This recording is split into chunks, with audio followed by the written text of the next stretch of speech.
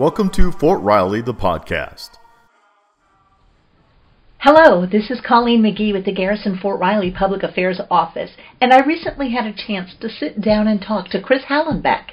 He's our Emergency Management Coordinator for Fort Riley. We have this crisis evolving right now with COVID-19, so tell me how important it is for people to remember there are other hazards that they need to be aware of this time of year. That's true. The COVID-19 pandemic is our current threat to our community, but we must all remember that an emergency or disaster event can happen at any time. During this time of year in Kansas, we're moving into severe weather season, so we must all remember to be aware that severe weather season can bring numerous types of threats.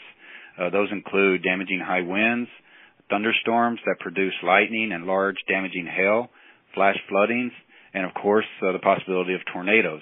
Following the four tenets of the Ready Army program will help, and those are being informed, make a plan, build a kit, and get involved. So how can somebody who's new to our region find resources to increase their family and personal readiness during this season? The first thing that I would recommend that somebody who is new to the installation, new to our region, is they go to our Ready Army website. Then other websites that they can look at and other social media sites include our regional National Weather Service office, which ours is Topeka. And if they live off the installations, I would recommend their local emergency management office. They have websites also. Everybody's kind of at the tail end of this stay-at-home order right now. It's almost the perfect time to think about your kit and to use some of those checklists that are available at Ready Army. What is the one thing that you think people forget about planning for most often? Historically, one of the things, or actually two of the things that we've seen, there's been a lack of emergency planning, a lack of supplies for pets, and also for those family members who have special needs. That could be a medical need, a physical need, or a mental need. But historically, that's where we've seen a gap in their plans and their kits. For those people who are new to our area and haven't experienced severe spring weather, who might be terrified, what is the most reassuring thing you can tell them? The first thing I would tell them is that Kansas, when you watch The Wizard of Oz, that's not completely Kansas. We have a lot of threats during severe weather season, from the damaging high winds all the way up to the possibility of tornadoes.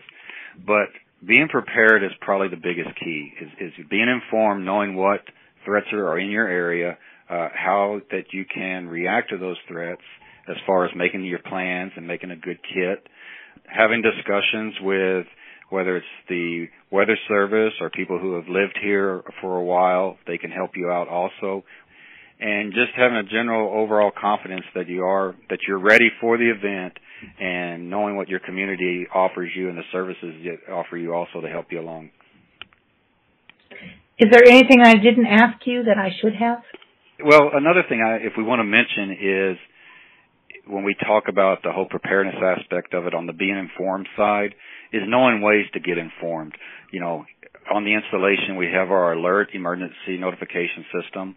We also have NOAA weather radios, and of course there is other apps that are on your phones, whether it be the iPhone or your Android phones, different types of weather notifications, Red Cross notifications.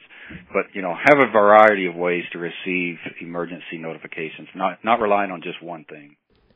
So Chris, thanks for spending some time with us and telling us what we need to know to be prepared for spring severe weather. Thank you, Colleen, and thank you for listening to the Fort Riley Podcast.